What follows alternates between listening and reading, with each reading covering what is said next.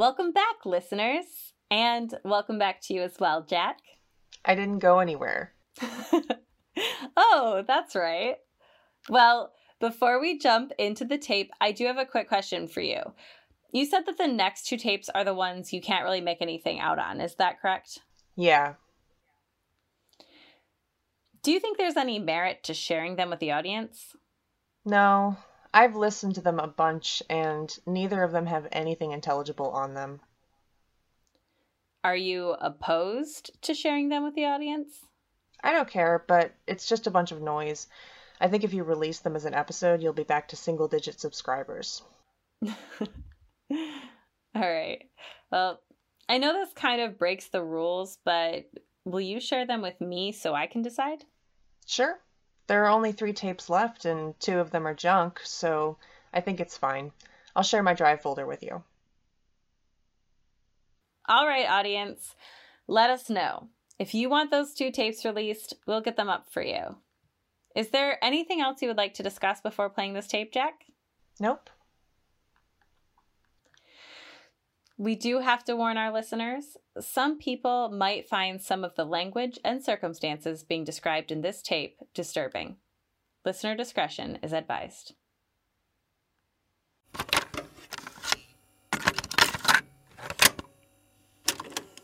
All right, there's a lot to cover on this tape, so let's jump right into it. It has been a wild couple of days. Starting off with the fact that I have officially checked the first thing off of my go home list. I found the building that I'm going to hide out in on the day that I'm ready to leave. I think it used to be a party store. It doesn't matter what it used to be. It was cleared out by the time I got there. What matters is that it's near the edge of town, but just out of sight of the woods, and structurally it's intact. I mean, it had a what looked like a bullet hole in one of the front windows, but I just kind of pasted some like cardboard and flyers and whatever else I can find in the area over it. It doesn't need to be weatherproof or anything. It just needs to, block out scent in case. So, with progress, as always, comes punishment. And that night, the thing from the woods was back and angrier than it's ever been. This time it started actually pounding on the walls, and I sincerely thought that it was going to break it down. And honestly, even if it wasn't going to break down the walls, I was going to have a breakdown. I couldn't. I'd reached my breaking point, and I got desperate, and I decided to try something. This idea that I've been floating around for a while, and it worked. Let me explain.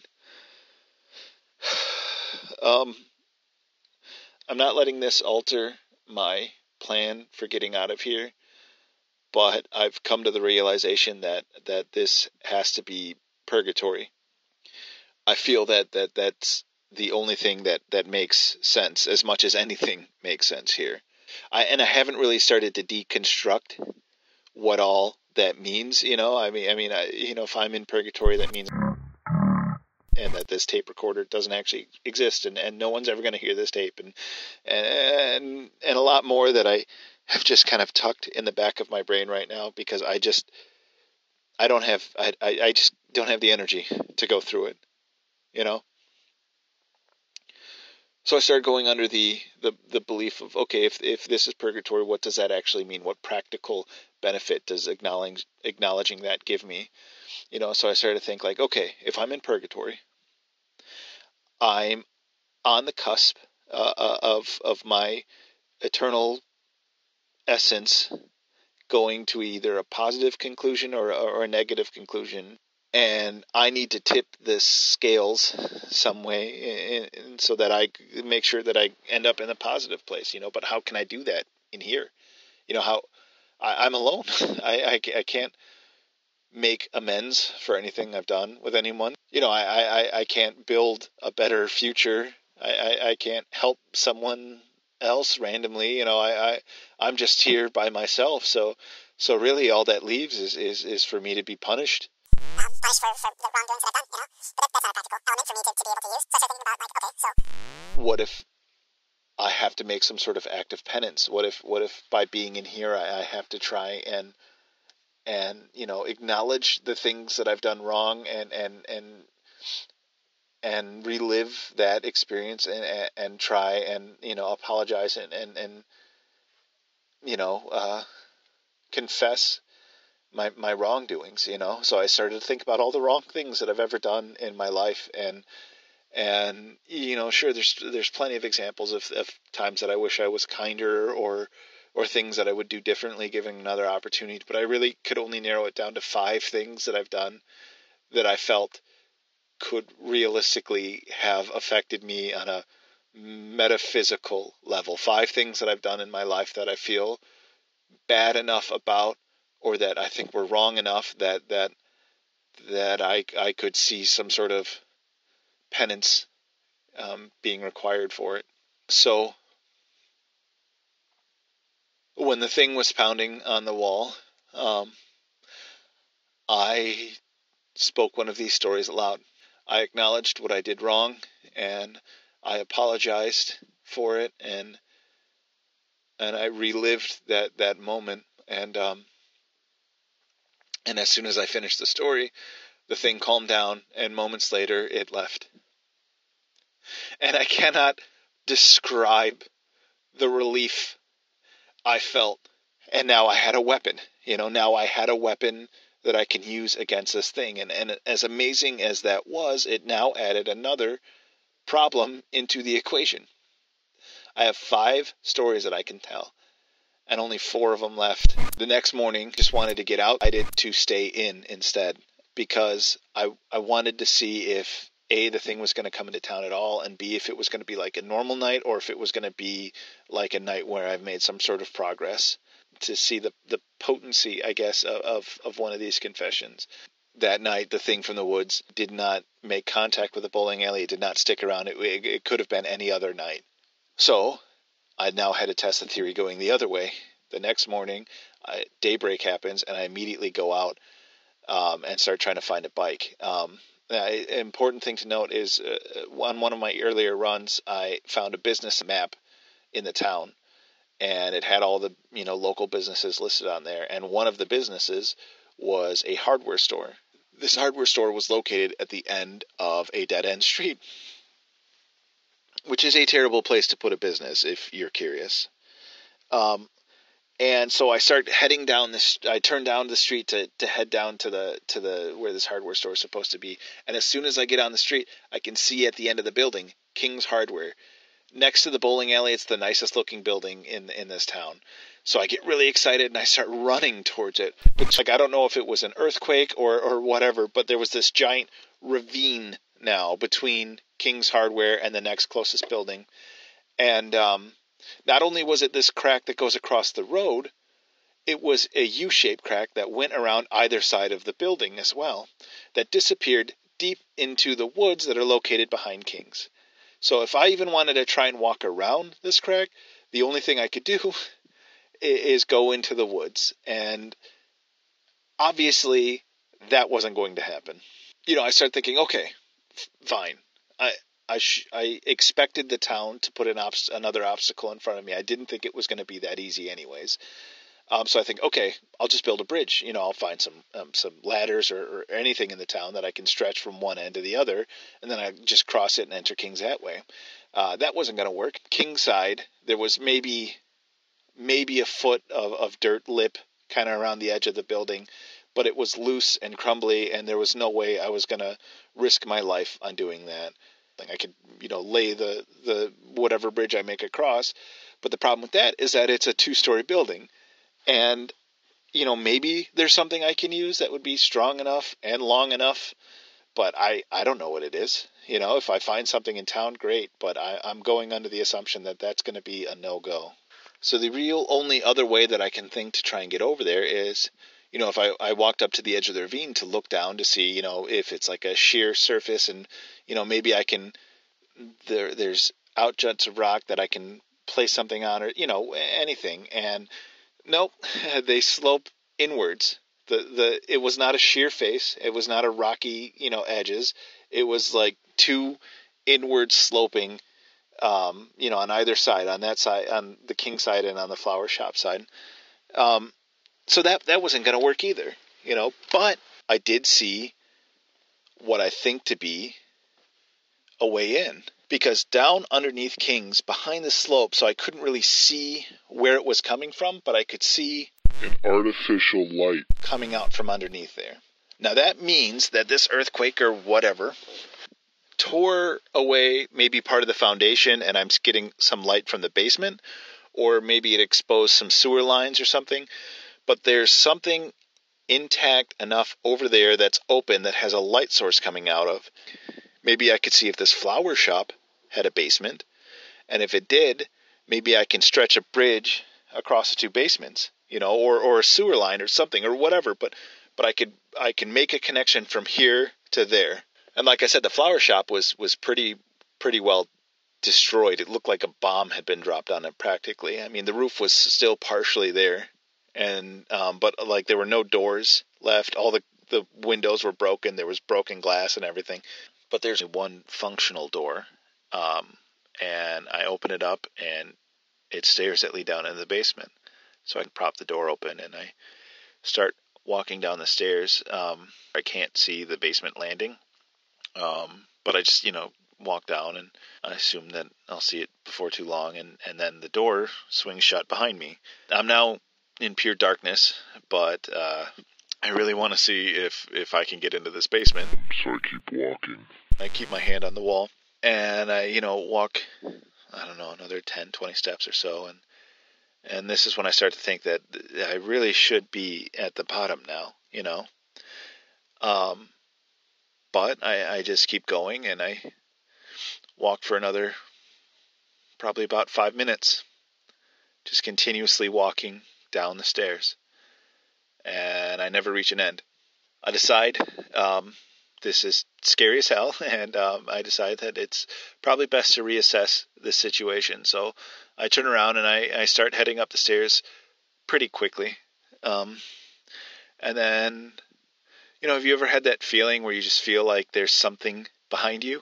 And it kind of just sends a chill up your spine. I think I remember my dad used to say he felt like someone was walking over his grave. And I just got spooked, I guess, for lack of a better term. And so I started running up the stairs. And I don't know how many steps I went down. If you made me guess, I'd probably say 150, 200, somewhere in that range. But on the way back up, I got at most 25 steps before I slammed into the door that was at the top of the stairs. And it flung open, and I collapsed out onto the floor. I get out into the flower shop, and I realize that it is nighttime somehow. And the door swung open and hit the wall and made a rather loud banging noise, and I could hear the thing from the woods screaming. But not like its normal scream. This one sounded really angry. And it wasn't that far away.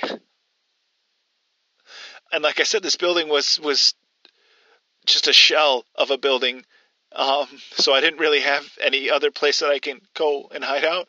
So I go back into this fucking eternal darkness staircase. And I shut the door.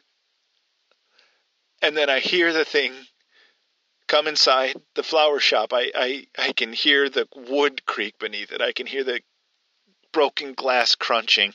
And then I just feel one solid smash up against the door.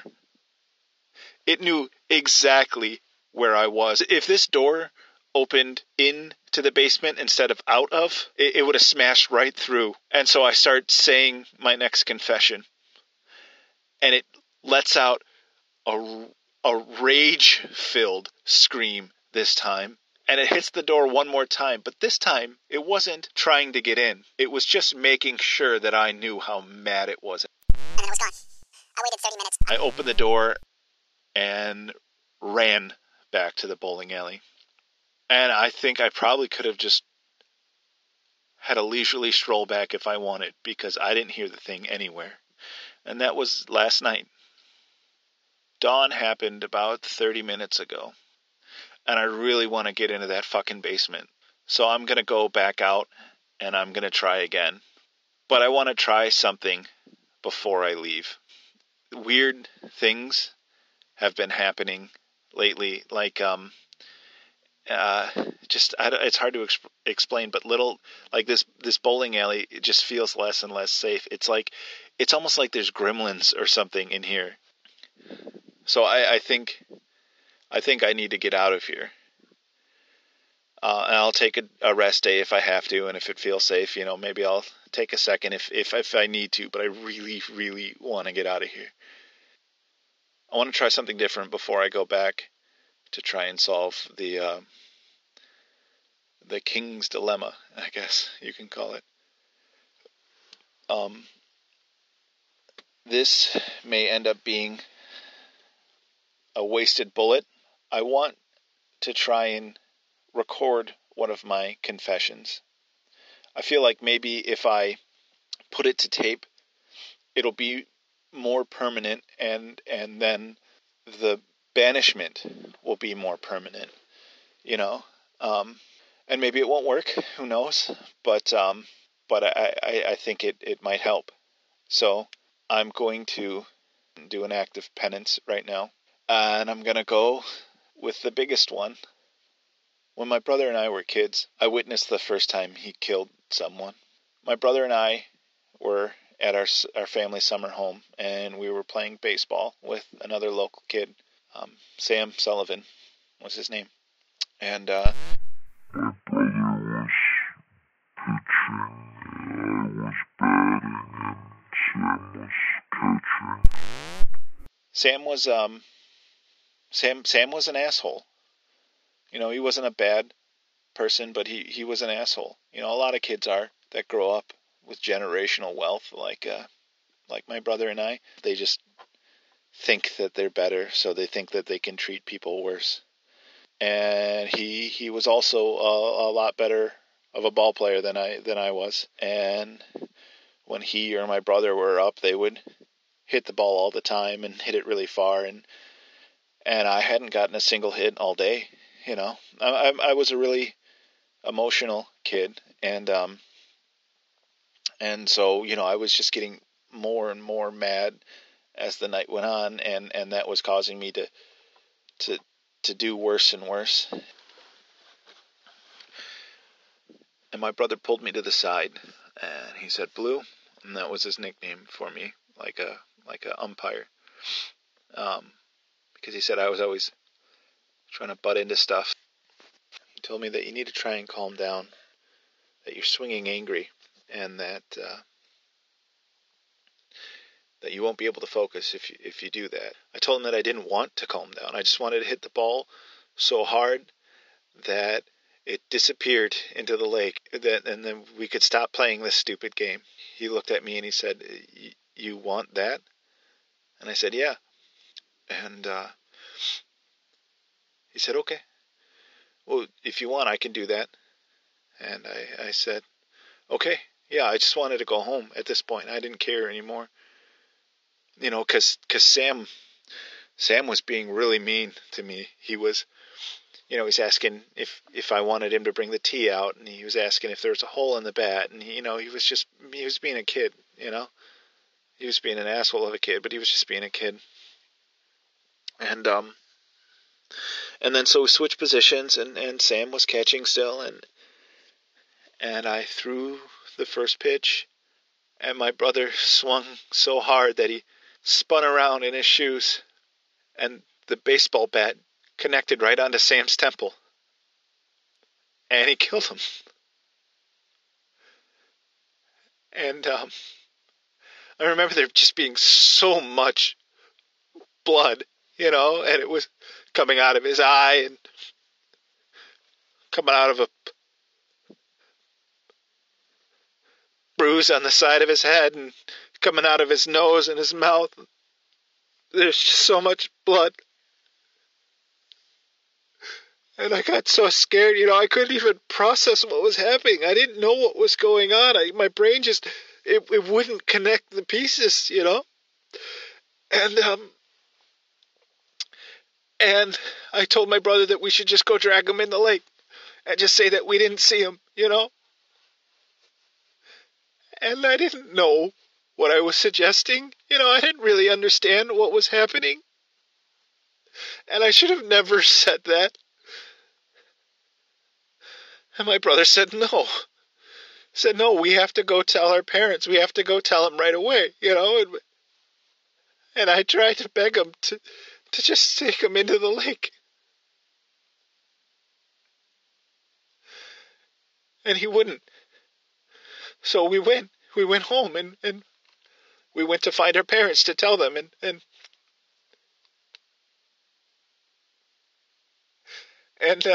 they weren't home.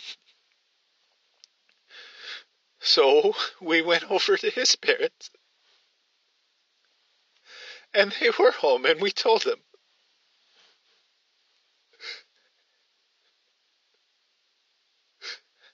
And I remember them running out of the house, and then I don't remember a lot after that.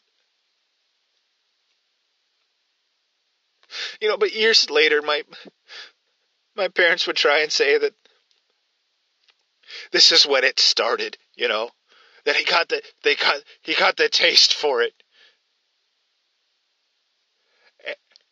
And that's fucking wrong. It was an accident. It was an accident. He didn't mean to do it. It was an accident. Hello, listeners.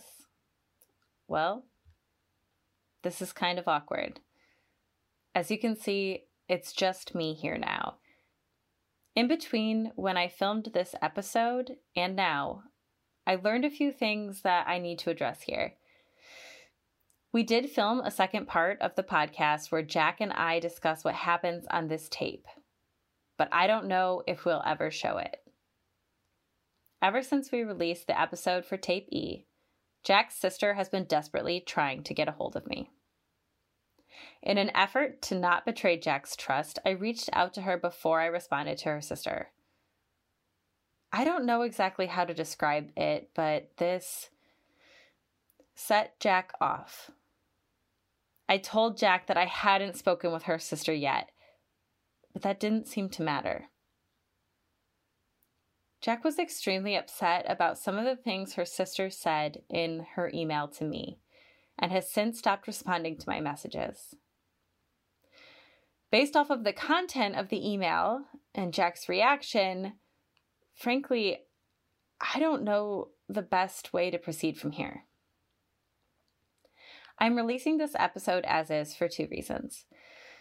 First, I'm hoping Jack will see this and respond to me so we can have an honest conversation about what is going on. And second, because I feel I owe it to you, the audience. You've stuck with us this long, so you deserve to know the truth of what's going on. I do have the rest of the audio file, so unless Jack reaches out and asks me not to, I'm still going to do an episode for Tape I. She was right that the other two are just junk noise, but I can still release them if you want them. This part is to you directly, Jack. I still haven't spoken with your sister, and I might not if you reach out to me first. I want to hear your side of the story, and I am so worried about you. I still believe you, Jack, but I feel I deserve an explanation. Now back to you, the audience. There is a chance here that we've all been led on a wild goose chase. And if that turns out to be the case, I would just like to say, I'm sorry. I'm going to give Jack some time to get back with me, but I promise as soon as I can, I will give you all an explanation. Thank you, and we'll talk soon.